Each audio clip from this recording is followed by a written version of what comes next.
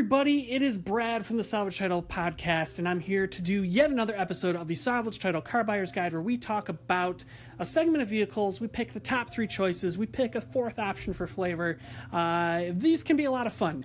These are subjective choices that I do make for each of these vehicles, so, there's not a lot of science to it. It's a lot of what I feel are the best choices. In the midsize sedan segment, I gotta be honest, this is one of my favorite segments of automobiles.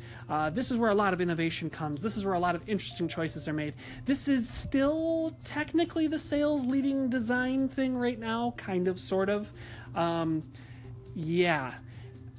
Really difficult to pick just three. It's really difficult to pick four. It's even difficult to pick 5 and 6. So in this episode, I'm going to cheat. We're going to talk about 6 different models that are arguably the best choices for your sedan dollars. I'm sorry. I feel like there is a very obvious number one choice, and then it is just minuscule, tiny differences. Just imagine the sushi chef with that big ass blade just cutting the thinnest slices of fish. That's how close this segment is. That's how close you can come from making a really, really, really, really, really good choice, and then making one that's really, really, really good, and then really, really good, and then, just down the thing. And it's crazy. It's crazy how good these cars are, and it's crazy how good of a car you can get for less than $30,000. So, with all that in mind, we're shooting for a target price of $27,000. Some of the cars that I'm going to talk about aren't completely out and haven't officially been priced, but we can take a kind of a guess of where things are at. So, without further ado, we're going to kind of start at the bottom and work our way up to the obvious first choice. Based on other episodes of the show, I think you can guess what it is. But, we'll start at the bottom after the bump.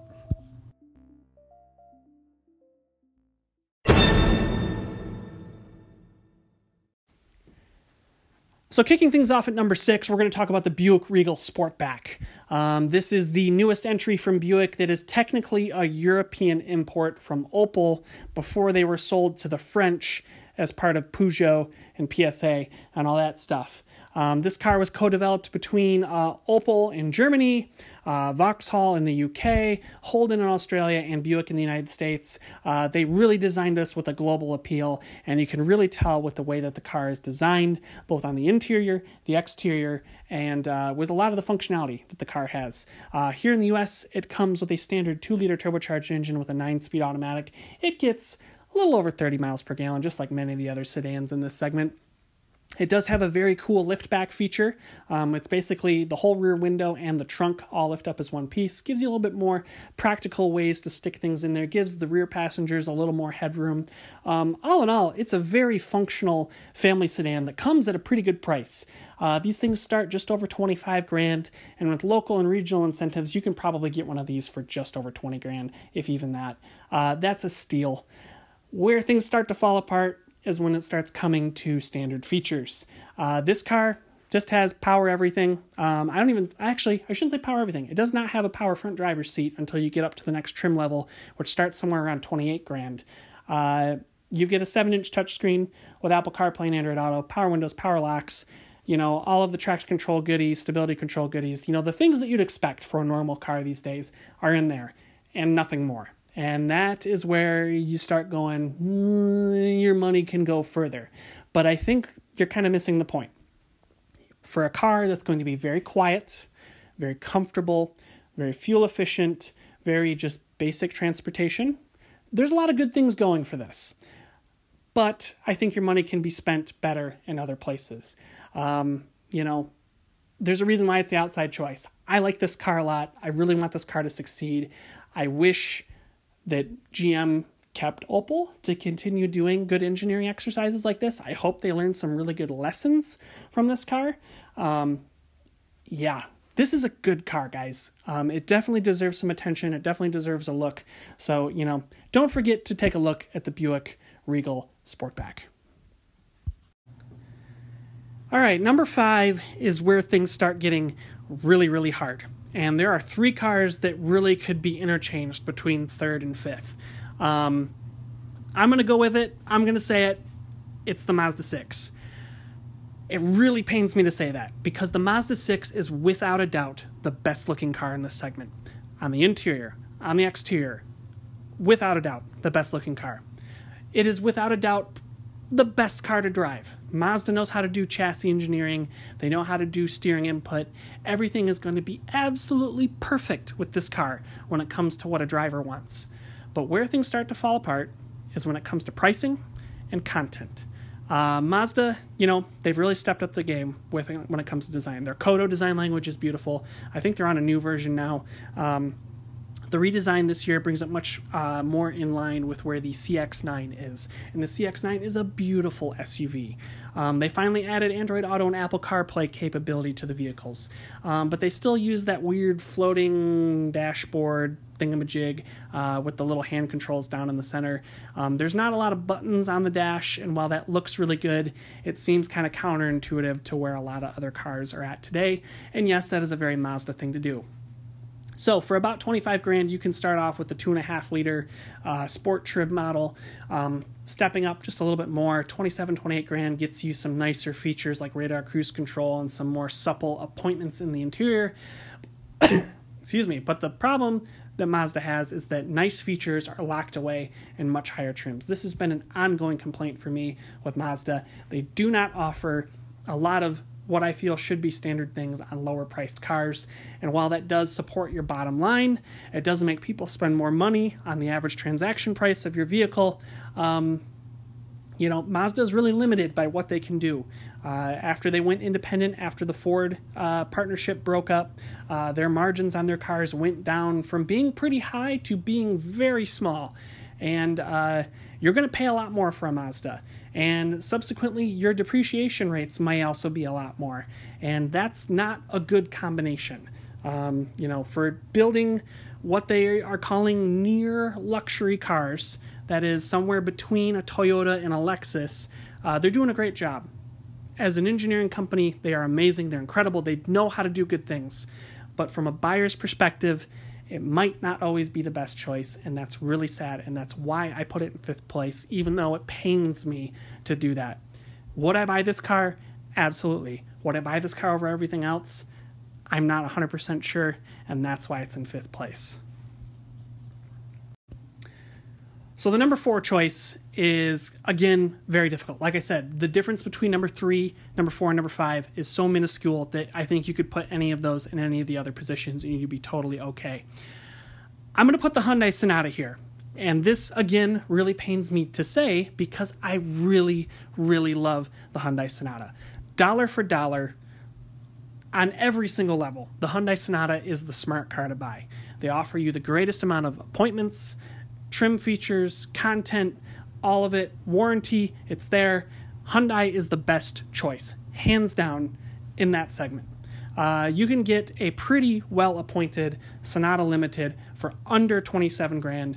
That includes leather seats. I believe they're heated and ventilated. I think you get wireless charging. You're getting 30 miles per gallon on the highway near enough. This is a really good car for the money. I really love the revamp that Hyundai did for the Sonata for 2018. I believe the car initially came out in 2014, so yes, some of the pieces underneath it are getting a little bit old, but Hyundai has done just a fantastic job of keeping this car up to date and competitive with brand new vehicles like the new Camry and new Accord, and this car is just above any of its competitors when it comes to content. You get a big-ass touchscreen that's Apple CarPlay and Android Auto capable. Hyundai was the first car company to offer both in a dual boot system. Their standard infotainment system is just intuitive. It works. It's beautifully simplistic, and that's why I love it. The build quality is excellent for the price. I mean, there's so many good reasons to buy a Hyundai that you can't list them all in a single podcast. And they don't pay me to say this. I like these cars a lot. They are without a doubt some of the best cars you can buy on the road today, and they're made in the United States, and that's really awesome. So dollars to dollars, yeah, it's good. Where things kind of start falling apart is resale value. Hyundai has gotten a lot better on that front. So in my opinion, this is a kind of car that you'd want to lease, maybe not buy unless you're planning on keeping it for more than 10 years. Yeah, there's not a whole lot of complaints I can really levy against this car. And like I said, the difference between 3rd, fourth, and fifth is just absolutely minimal. So change those around anywhere you want to go, and you'd be totally okay. So coming at number 3, and it's a squeaker on this one, and it is the Toyota Camry. This one more comes down to how much I like the exterior styling of the car versus a lot of the other cars here. Yes, the Mazda 6 is beautiful. Yes, the Hyundai Sonata is objectively a good-looking car. The Toyota Camry is a subjective choice, and that really comes down to I like the aggressive styling that they've taken with this vehicle. I know it's designed to be some NASCAR, edgy, whatever, yada yada, sporty thing, but it looks cool. It looks cool on the exterior. I think the new interior design language looks really good on Toyotas. They've really stepped it up to really bring the fight to a lot of the other cars that are in the segment, and this is their reward. 3rd place in a contentious lineup of vehicles. They're still going to sell a bazillion of these, and a good part of that is because of the safety sense technology that they are making standard on all of their vehicles. So whether you're buying a Corolla or a RAV4 or a Sequoia or a Camry, the Camry is going to have that safety sense suite. It's going to have, things like pre-collision detection, pedestrian prevention, collision stuff. It's going to have blind spot monitoring. This car even comes with radar cruise control, standard on all versions of the car. That's pretty unheard of. And, a lot of other brands are getting to that point, but they're not quite there yet. So good on you, Toyota, for offering some decent standard equipment.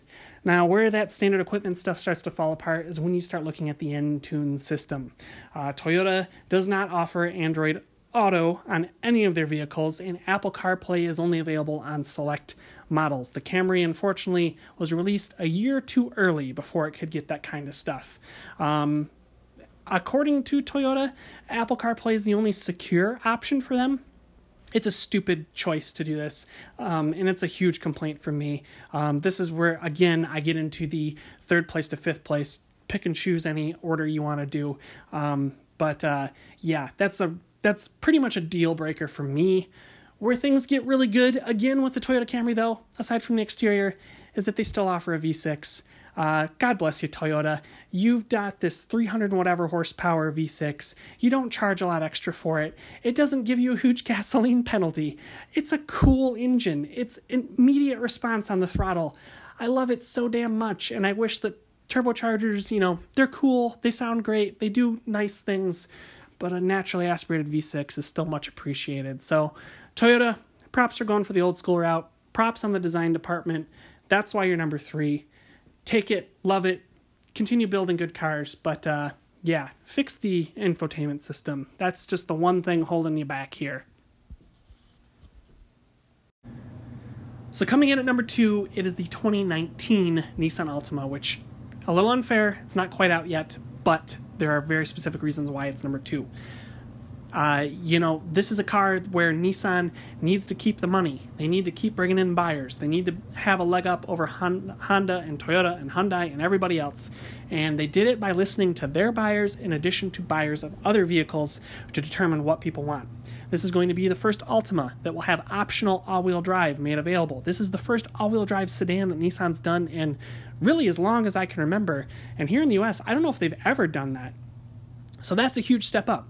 2, they're going to offer autonomous or level 2 autonomy as standard equipment on the SV trim and above. So for less than $30,000, you're going to get a semi-autonomous vehicle that can basically keep it, it does keep itself in its lane, follows the car ahead, can come to a complete stop, and really focuses on giving you a more relaxing long-distance drive. So for commuters, this is going to be a huge boon for a lot of things going forward. Number 3, they finally updated their infotainment system to include Apple CarPlay and Android Auto. What a relief for me. Number 4, the interior still has those beautiful, comfortable Magic foam seats that I really, really love. Number 5, they changed the styling. It's actually a good-looking car. It's the best-looking Altima we've had since probably 2003, 2004, somewhere around there. And then whatever numbers we're at. They tuned this thing to handle, and that's going to be a good thing. Where that might fall apart is where Nissan tends to cut money, and that's on the wheels and tires. Without a good set of rubber, it's a chassis that kind of flops around a bit. But with the right kind of equipment on it, I think this could be a really good driving vehicle. And that's really exciting. There's a ton of content in this car for less than 30 grand. And if the previous model is any indication, a modestly equipped SV that will presumably have standard ProPilot Assist, that's a hell of a deal, especially if you do a lot of commuting. I mean, you know, it's maybe not the most brilliant looking vehicle on the road. It's maybe doesn't make a great statement about you, but if you spend a lot of time in your car, you do a lot of commuting, it makes sense. Nissan, I think you've got a winner here. As much as I wish you offered the all-wheel drive with your variable geometry, turbo, compression, blah, blah, blah engine, this is a smart buy, guys, and that's why it's number 2 on this list. So there's only one car left, and it really shouldn't be a surprise to anybody. If you've listened to any of my other segments of the Salvage Title Car Buyer's Guide, and it's a Honda. It's the Honda Accord. This new Accord is, without a doubt, one of the most sublime pieces of engineering that Honda has done. The Accord has been the model that has not missed a beat in any generation that I can think of. They have all been excellent, and this one continues that trend. Now, is it the best option when it comes to content? No. I think you get more for your money with a Hyundai. Is it the best option when it comes to technology? No. I think the Nissan might be the better choice. Is it the best one to drive? No. The Mazda 6 is the best one in that regard. But where it wins is because it's good at everything. There is not a single category in which the Honda wouldn't be considered the first or second place choice. And that really speaks to the strength of Honda's engineering and design team. This is a good-looking car. Let's start there. I like the aggressive wedge look that the car has. It looks cool. Engineering-wise, it's got a brilliant chassis that's tight and it handles well, but it also rides supple. And bumps don't come crashing into the interior, and that's a huge step that a lot of automakers miss out on. Engine-wise, it's got a brilliant 1.5-liter turbocharged engine from the Civic that's standard.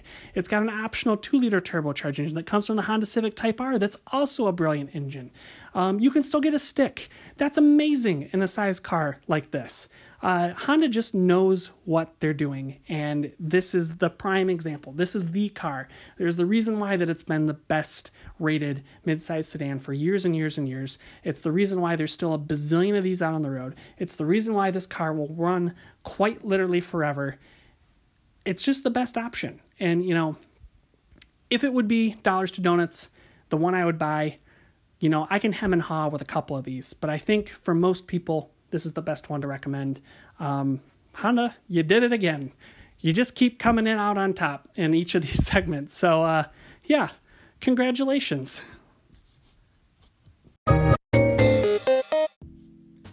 So you might be screaming into your tablet or cell phone or computer or headset or wherever you're listening to this podcast and saying, Brad, why did you talk about this car? Why did you talk about that car? Whatever. Just keep in mind, guys, that these lists are entirely subjective. They are not objective. There is no scientific scoring on these things.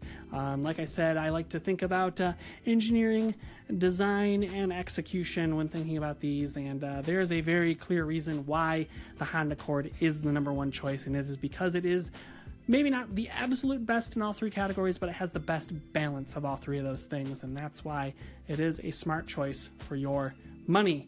If you've got comments, questions, concerns, whatever, you can feel free to drop me a line here on Anchor at anchor.fm/YSSMAN, or you can hit me up on Twitter at YSSMAN. I like to talk about cars, so let's chit-chat about it. If you got some questions about what to get, you can always follow back on previous episodes of the Salvage Title Car Buyer's Guide.